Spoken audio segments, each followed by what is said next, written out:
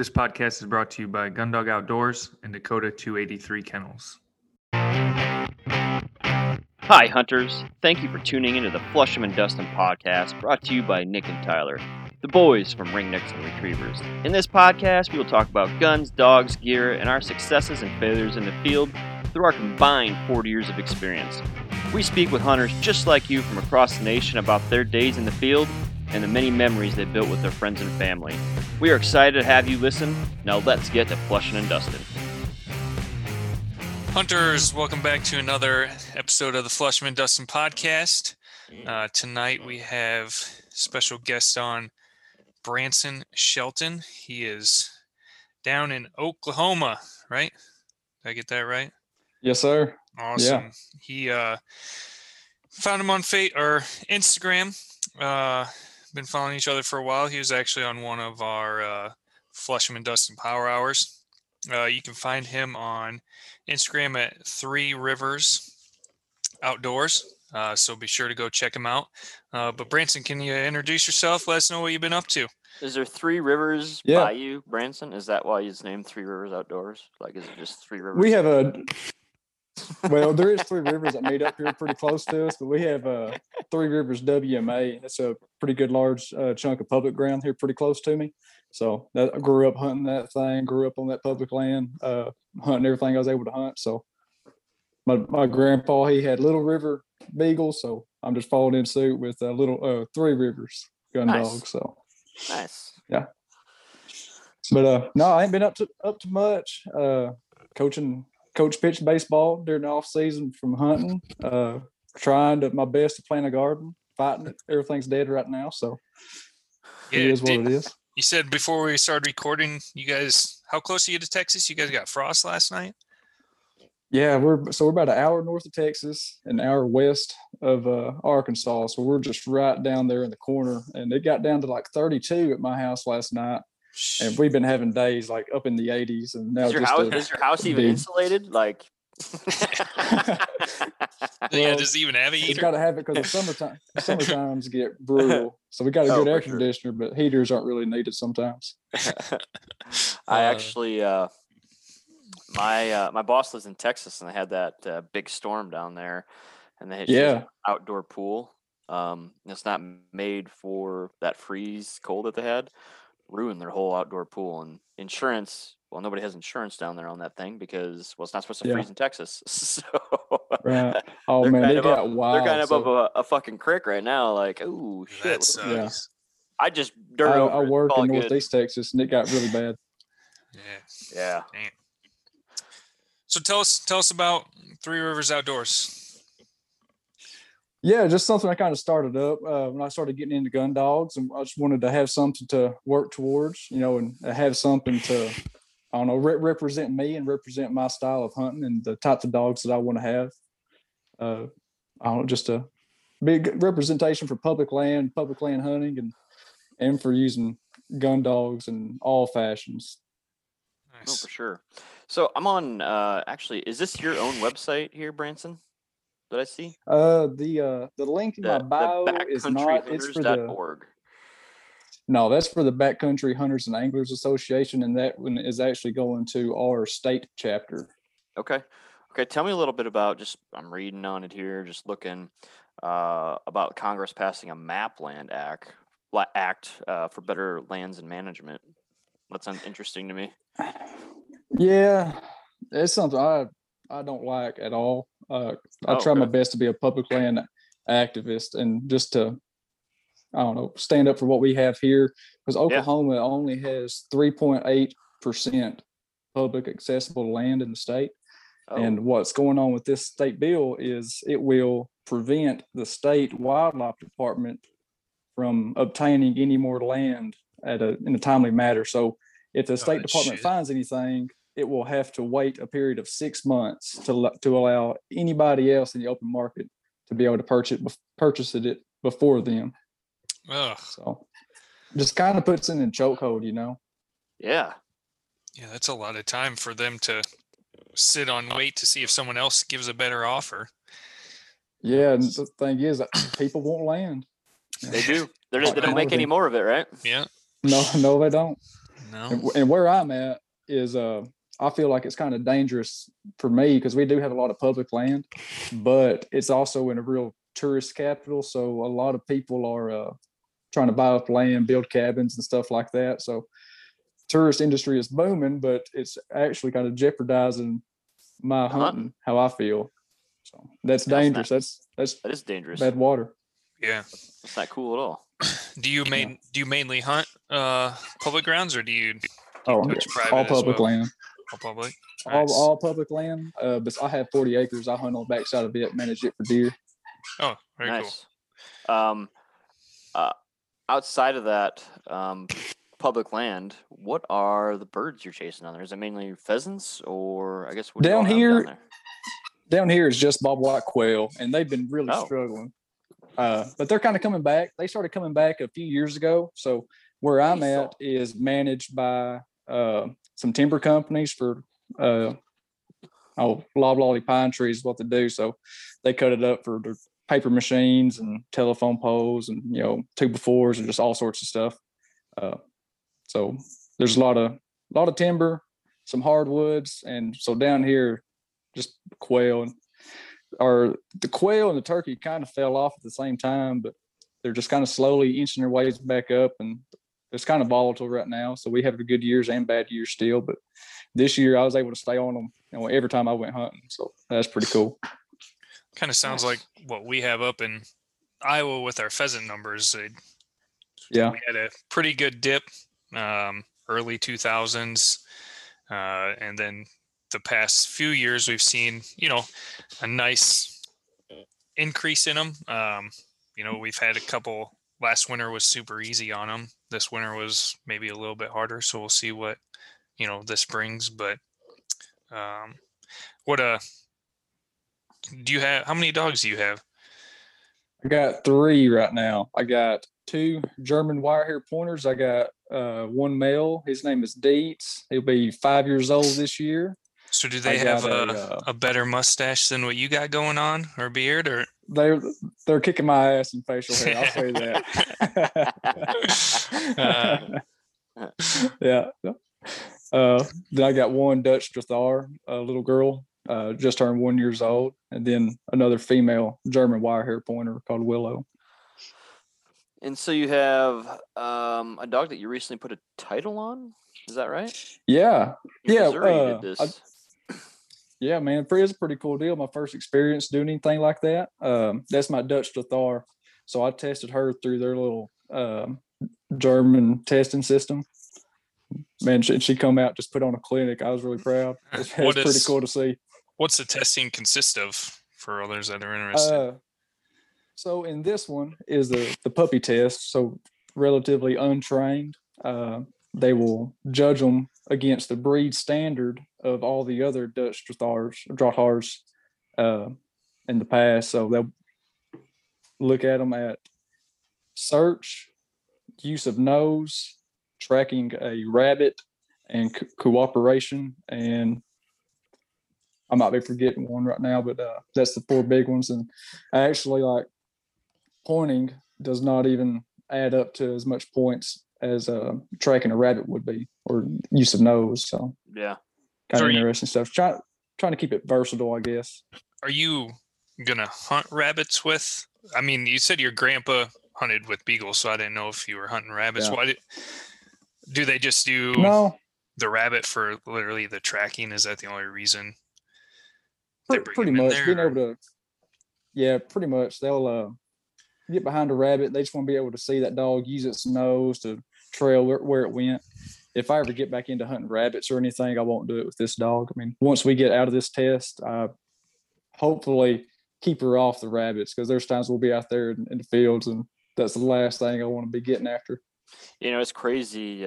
Diesel's going to be 7 this year, but he has never had a rabbit, and he doesn't ever go after them. It's amazing, like, how they know, like, oh, I'm not after that type of thing. So he doesn't go after it. That is cool. Yeah. My dogs have gotten that way after deer. When his puppy started chasing them, but now we'll have a deer run out in front of them, and they just don't care about it anymore. They just leave them laying. But man, if a rabbit gets out in front of them, it's fixed to get nasty, or any house cats that's roaming the neighborhoods.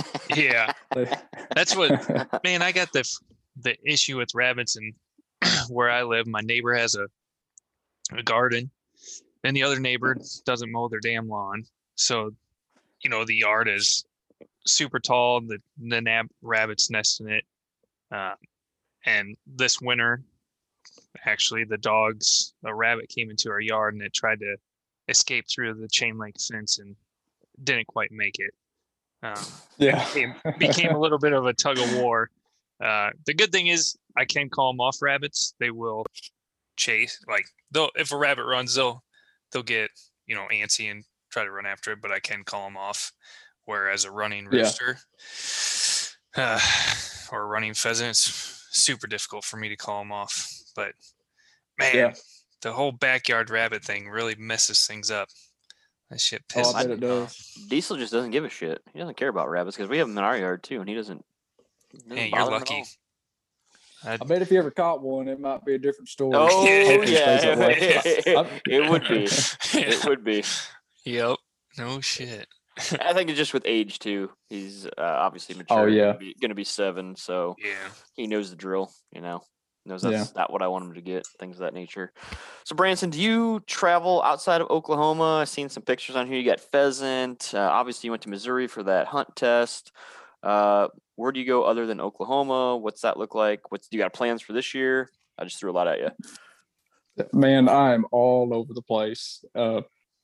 See, I've been going to South Dakota the past few years after pheasants during late season. Then I've made one trip to Idaho after chucker hunt and everything else. I've hunted Kansas. I hunted Iowa on the way back home last year from South Dakota. And what time do you go to South Dakota? You said late season, like how late? Yeah, typically around Christmas. Oh, so we go right after Thanksgiving. Right after Thanksgiving, we go. You'll have to. Yeah. Do you usually come through Iowa when you go up? Not all the time. Depends on what's going on. Normally, I go up through Salina, Kansas, keep on rolling north through Nebraska. But this past year, I went through Iowa and made a stop on the interstate. I was looking for a spot to find some ground piss, to run my dogs and piss. I let my dogs piss. And so I pull off the interstate, and there's this little rest stop, and people's getting out stretching their legs, and I look out of the ditch. I was, man, it just looks birdie as hell. It looks awesome. So I pull it up on OnX. I get to looking. There you go. It's public ground. I was, there wasn't a fire station by this, was there? Not that I remember. Okay. It's like right on the border of Iowa and Nebraska is where I can't really remember the town, but anyway. I thought, well, shit, if I'm going to do it, might as well do it with a gun in my hand, right? So I got online real quick, bought my license, got in there and knocked down a rooster. That's awesome. That's the way to do it. That was pretty cool. Yeah. Heck yeah. Yeah, you'll have to let us know if you come through Iowa again this year. Oh, hell yeah. We'll try to meet up, get out on some public ground. There's some good, like right on that Iowa, Nebraska, Iowa, South Dakota border, man. There's some very good public ground out there. Oh yeah, it looked awesome. Looked real birdie. A lot of good habitat. Yeah. Did you already get your trip planned then for this year for South Dakota? Is it already booked? Not really. It kind of stays booked. It's always in the back of my mind. I'm really trying to get my old man out there and get him after some of those pheasants. Man, that late season like that, it's dynamite. Like I've never hunted the early season up there, but I just don't see how it could get any better than late season. Yeah, so we actually noticed that last year was the first year that we hunted later, or the latest we've ever hunted. And you're a Coors man, so I like that. I see you drinking. Oh yeah, Coors guy too. Yeah. But we saw more birds last year than we did when we were going earlier. Yeah. So I would suggest late.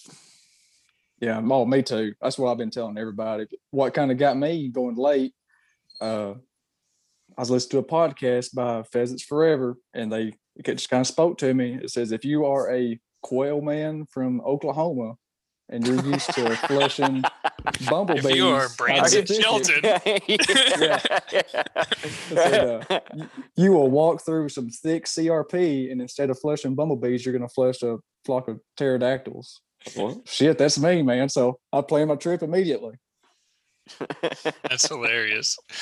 What Have you always hunted the same area in South Dakota, or you kind of switch it up? I've been switching it up. This past year is the first time that I went to the same location. The first year I went all the way up to Aberdeen. After that, Did you think Aberdeen sucked ass? I thought it was terrible. It wasn't really good, but I did stay in. There was a big waterfowl production area that opens up later in the year. That's not open during the beginning of the season, and it was pretty good. But it was tough hunting too. It was real thick. Yeah, we didn't run into anything north of Aberdeen. Any birds. It was just. I will say this.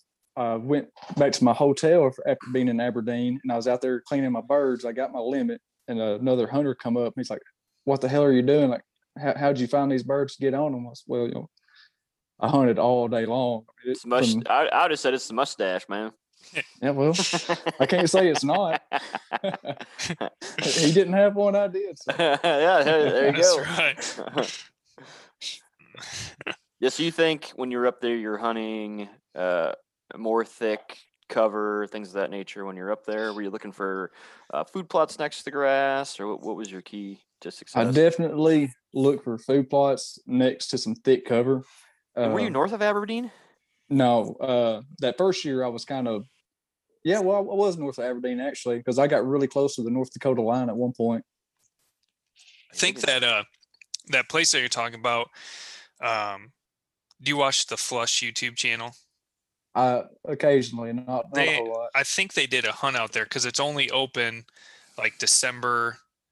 In December, there's only like 2 weeks in December that this grassland area is open, and that would have been it. They had a Flush episode out there that just like there were birds everywhere, you know. Yeah. But like I said, they don't get pressured until those 2 weeks or 3 weeks, whatever it is.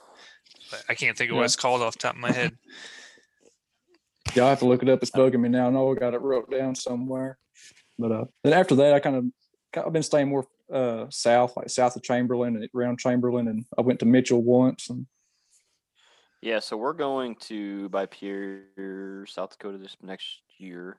Then we have some private ground. We actually landed. Then we got to drive back about an hour to get on one of the days, but that's really not a big deal because shit hunting doesn't start for pheasants till 10. So we'll just get up and head back because we know the spots are there, and we had good luck there, and there was plenty of birds left. Yeah, definitely. If you got access to them private, that would definitely be nice up there. Yeah. Last year was the first year we did, and it really paid off. Yeah, I will say I've never failed to spend 5 days up there and not come home with a limit every day. Well, that's impressive. Yeah. And how many miles do you think you're putting in per day, if you had to guess? Tyler usually comes up with a limit of misses. It is the truth. I shoot more shells than I do birds. Well, I can't say anything about that because I definitely use that third shot in my automatic shotgun. Sometimes it's needed. So if I miss that first one, after that I'm getting on your ass. So, but man, miles, I keep track of it. Got it wrote down in the log. There was several days I'd be putting up, I don't know, about 12 miles. Whew. Yeah. Damn. Are you running all 3 dogs each day? Or no. Are you giving them breaks?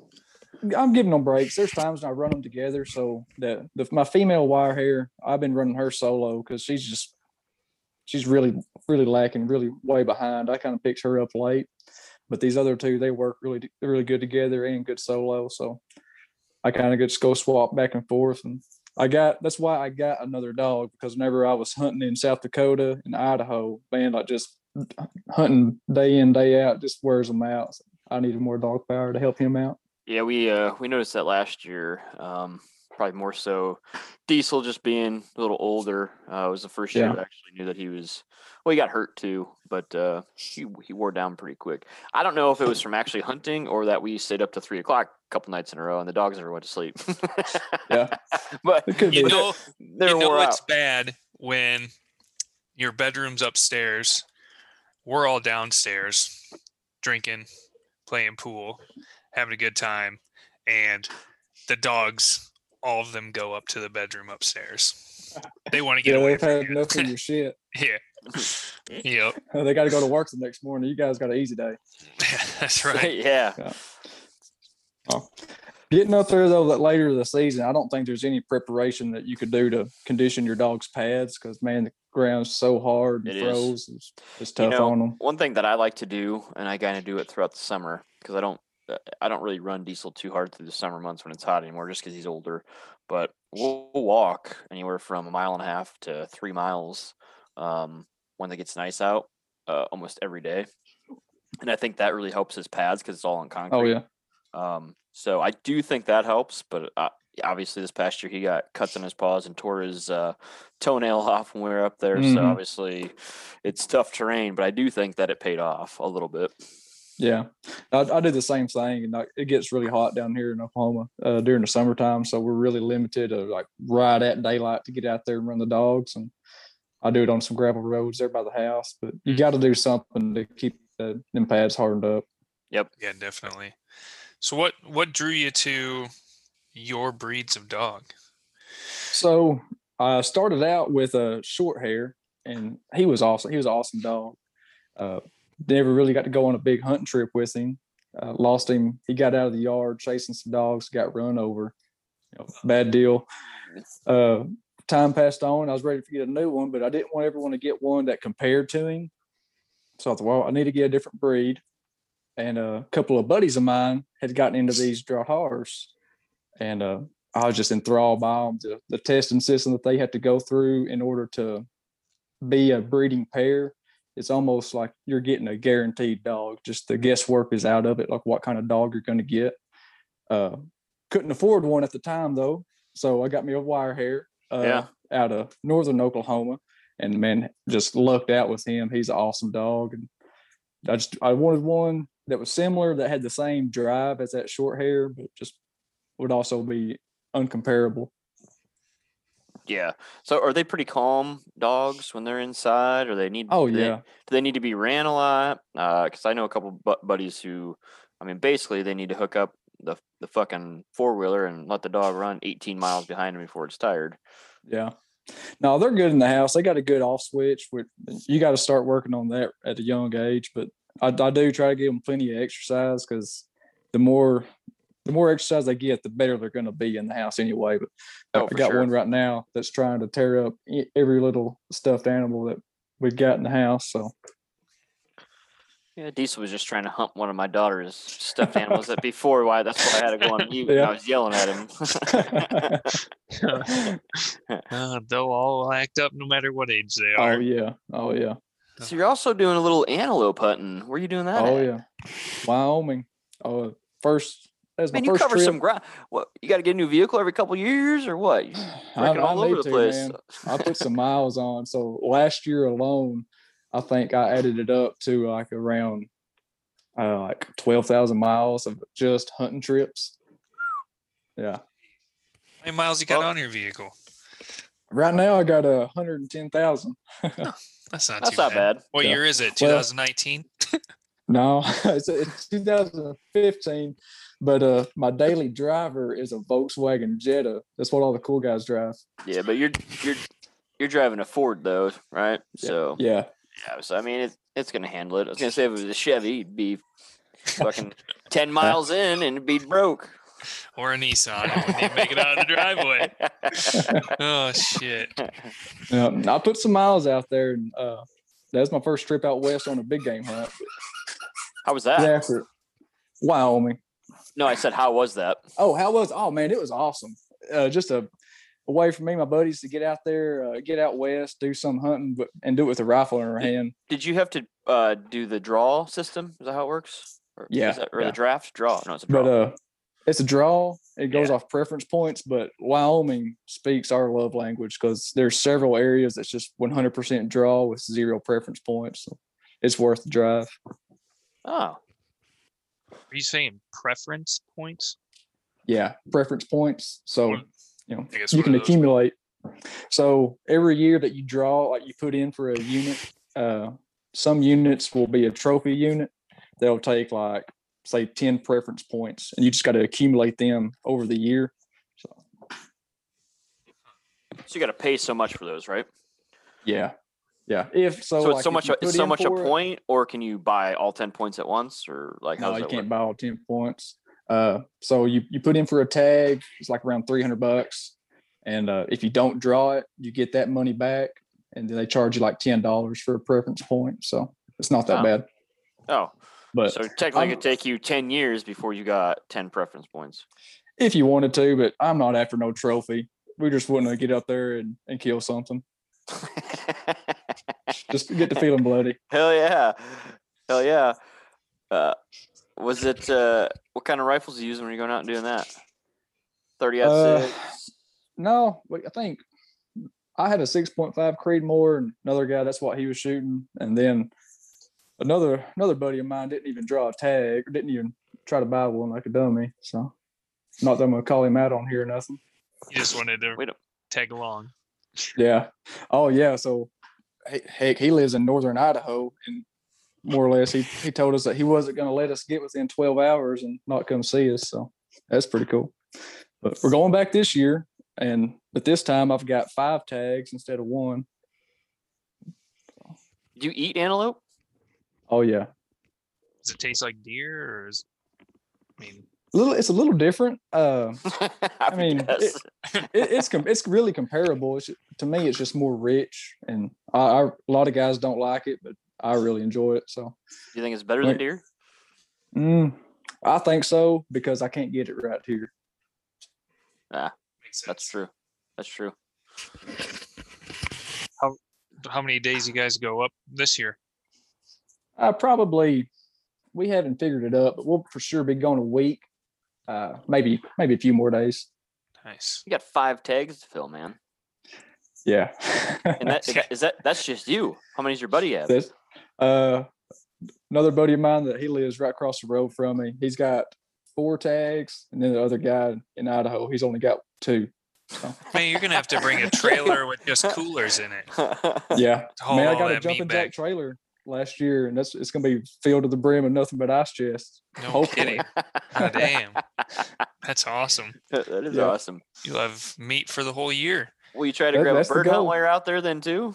Oh, definitely. I ain't going anywhere without having my shotgun and a dog with me. Nice. Yeah. And what are you chasing out there then? It's Depends on where we draw, because we haven't found out yet. But there is a chance that I could get after some Huns and some Chucker up there. ooh, man. I'm not real confident in the season for sage grouse up there, the way things are looking. And that'd be fun. Some wild. It would ones. be. Chuggers. Yeah, we're then gonna- Chucker's where it's at. We're gonna try to get into some sharp tail when we go to South Dakota this next year. That's where we went closer to the middle of the state. And then a gentleman we had on, actually our last podcast, is gonna help us out, drop us some pins, hopefully. And Yeah. then one of the buddies that's going with us, he has a buddy of his that has a family member that lives out there that's supposedly gonna let us get on their ground. So roundabout way, we're gonna hopefully get on some more ground that's private that has a lot of sharp tail on it. That'd be cool, because that's one thing that I've yet to get on up there, and it's always like I'll try to pick my spots just in case I could get a mixed bag, but it's just not happened yet. Yeah. Yeah, we've never specifically chased after them. I think we'll probably take, I mean, I'm sure you kick up pheasants where you kick up the prairie chickens and whatnot, but I think we'll take probably a day or two just to specifically try to bag some something of new. them, and Yeah. explore some new ground and whatnot. But Yeah. I went to Kansas last September, trying to just specifically get after some prairie chickens, and about walked the soles off my boots. And I had 2 flush wild. I say wild. They should have been in range. I threw some lead at them, and I felt like I should have hit them. And I was walking back, just kind of disgusted with myself, because it was my last day. 2 birds get up. I missed them. And I got to thinking, I looked at my gun. I had the wrong choke in it the whole entire time. not Yeah. have a full choke or what? No, well, I would have had a modified choke in there. I probably should have reached it, but I had a improved. Oh, that's a bummer. Yeah. Got to go back now for revenge. That's right. Yeah, they'll still be out there for you. That's what I say. I miss them. They'll be here next time. Yeah. Gives you a reason to you come just back. educate them. Yeah. That's right. So you ran one of your dogs through a test. Do you have plans to continue running through, getting more titles for that pup, or what's your summer off season plans that you're going to work on until next season? As far as that testing goes, we have one more that we will need to get done throughout the fall. It'll be in September in Colorado, so we'll go do that, and it's going to be more along the same lines as this previous test, but just a little bit more intensive, and the dogs would need to be more finished than they are right now. So we'll work towards that. But after that, I could care less about titles. I just want me a working dog and have one that does everything with me. And you're doing all the training yourself, right? Oh yeah. Yeah. There's a lot of satisfaction out of that. Yeah. Well, I guess, where'd you learn your training techniques from? Is it something you learned from a family? A lot of it, I would say I learned it from my grandpa, because he always trained beagles and coon dogs, and he was big into the trials with coon dogs and beagles for rabbits and stuff. And he was actually a big time bird dog trainer back in the quail heyday, but that was before my time, so I never got to see that happen. But it's kind of going off what he done, and then I just read. I mean, I've got a pretty good collection of just training books and manuals and all sorts of stuff.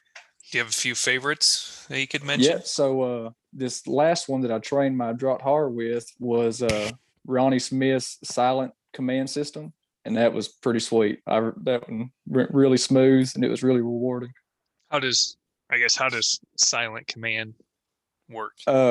Basically, you try to force the dog to how do I put it?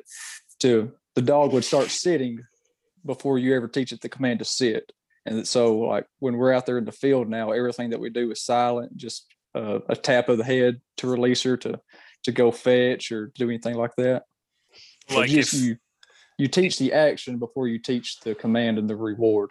Okay. So really, like, let's say bird gets up and shoot, or flush, shoot, bird goes down, dog steady to flush, I imagine, and then you would walk up and tap the back of that dog's head, and then they'd go retrieve it. Yeah. That's the goal. We're not quite there right now, still being a puppy, so they're still releasing the flush, but that's going to be my end result. That's what I want to have. That's pretty cool. Yeah. So does that work for like recall type stuff too, or are you still doing like I guess I don't know how it would work for a recall, but is it mainly just for steady to flush type work? Yeah, pretty much steady to flush and to retrieve, and then just basic obedience there at the house. Yeah, that's pretty cool. That's pretty cool. Yeah. That would be fun to see. Go up and give them a little tap. Yeah. Man, chasing those roosters up there, especially in the late season, to be quiet is a big deal. It is. Yeah, we noticed that second year we went to South Dakota. One thing that we tried, because sometimes you just can't see the dogs, you don't know where they are. Mm-hmm. So the first field we went in, we're like, we'll try these cowbells, not big ones, just small ones. And we got like 15 yards into the field, and the other end there was birds flying out. And was it the bells? Probably. We took them off after that and got into, had actually birds in range then, but I 100% agree. You get those early season, you get those yearling birds that are, aren't educated, like you've said. And then you get into the late season, you get the educated birds, and man, they hear everything.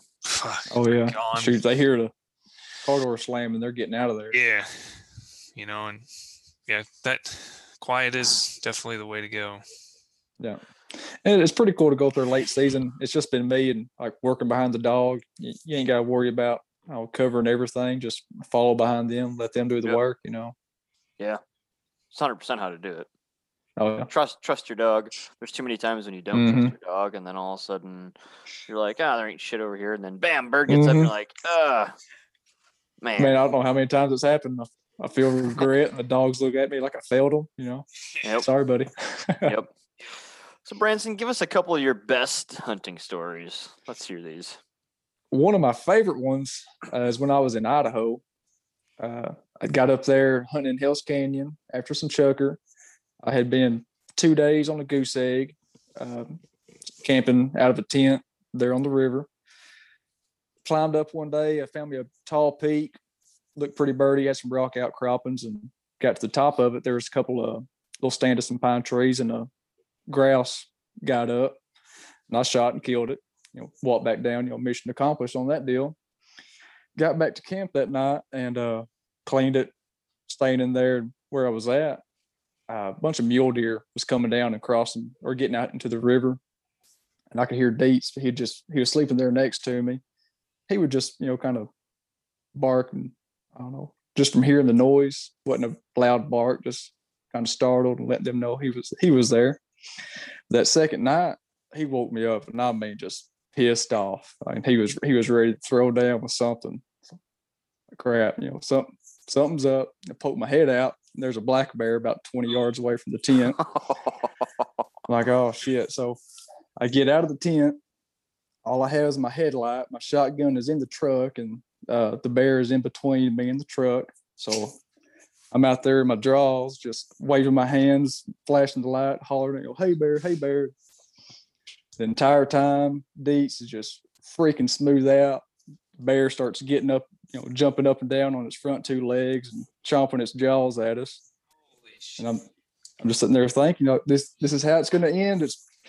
If this is how it's going to end, it's pretty awesome. I'm pretty proud of it. But I got back into my tent. I had a little 9mm, and I shot it in the air a few times and kept on hollering at it. And it finally just went its merry way. So did you sleep the rest of the night, or? Oh, hell no. I built a big ass fire and hunted the next morning and moved camp. Right, he had to change the drawers that he was in too. Jesus. Oh yeah. That would be crazy. So no phone service down there whatsoever. And so I called everybody that next morning. It's like, yeah, had a little run-in with a bear, no big deal, moving camp. I'll call y'all later. Buy me some new boxers when I get back home. Yeah. That's a pretty sweet trip, though. Yeah, there's Branson out there, naked and afraid, showing TV. Yeah, I'm gonna be the next blog post on Meat Eater. Is what I was thinking.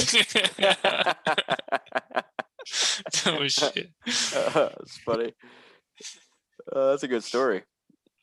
Give us one more. And it'd have to be like one of the last day of my hunt on my first trip to South Dakota. You always hear those things about getting to a spot that no one else would go to, kind of overlooked. So, I don't really know what those are, but I'm driving up there I'll make the 18-hour drive up there in my single cab Ford Ranger. Just me and the dog and a shitload of gear.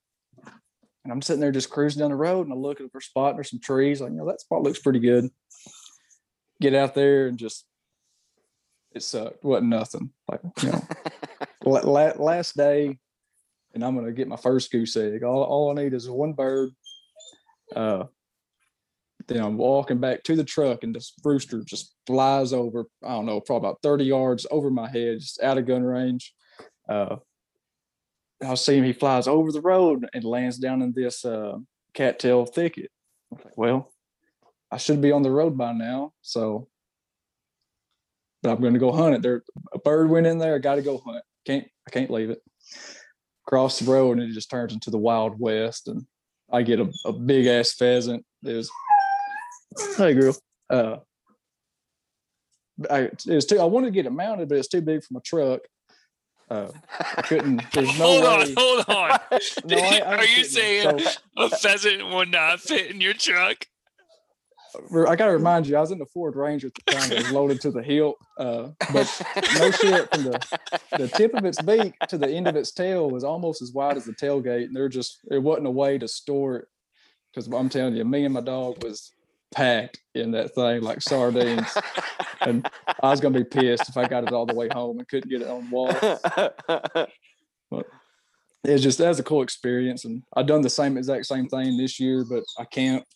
That was pretty fun, and I will not ever camp late season in South Dakota again. Yeah, fucking bird bigger than your fucking tailgate. It was long. I think it had a 22-inch tail on it. That is a good sized rooster. I don't know if that's a big rooster or a small truck. I mean, I don't know. It was a small truck. That is a big bird, though. When you go up to South Dakota, do you always camp or you stay like in an Airbnb or something? I just try to find either Airbnb or a dog-friendly hotel where I can pull a dog in single or something like that. But this past one, I wasn't really even planning on going up there. I planned on going to Kansas. Went up there in September after those prairie chickens, had done some scouting for pheasants, found some spots that looked really good. I got up there late season, and I don't know what happened, but a lot of that area was just harvested, just was bare, just turned up dirt. I could still get into some birds, but it just wasn't very much fun hunting to me. So I just loaded it up, and I had my little tent trailer on the back, just hauled ass north to South Dakota. I knew I could get into some birds up there, and I did, man. It was worth it. But when we left, my pants were wet when I went to bed, and they were frozen standing up in that trailer. So it was cold, man. It was 7 degrees when I got up that morning. Cool experience. We'll never do it again. I want to hunt with you. I don't care what you say. I'm going. Come on, man. Just we got to sign a waiver if a bear comes in. I will leave you. Oh shoot, that's funny. That's awesome. That's what it's all about, though, man. It was a cool experience. Absolutely. Yeah.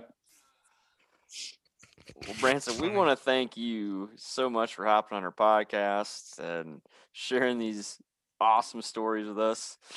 We greatly appreciate it. And yes, if you make it up through Iowa this year, let us know, and we'll do everything we can to get a hunt with you. And we might have to come down and chase after some good old wild bobwhites. Hey, a lot of people talk about coming to Oklahoma for some quail hunts, and they're primarily talking about the western part of the state. And while it is good, they forget about this southeastern part, and it's a hard hunt too. Like I tell everybody, it's a choker hunt of the South because it's tough. You're up and down in some mountains. It's thick, but I mean, you're not going to get a lot of birds, but the ones you get is pretty sweet. Yeah, it makes it worth it. But, oh yeah. And heck, I think these pointing dogs and those retrievers work pretty good together. Yeah. Yes, they do. Yes, they do. Be a good time. Oh yeah. So again, we appreciate it. Thanks for coming on. Yes, sir. Keep flushing and dusting, man. Keep it up. Yeah, man. Appreciate you. Thanks for having me, guys. Let's keep in touch. All right. Hell yeah, Talk to you later. All right. All right. Bye. Take these, guys.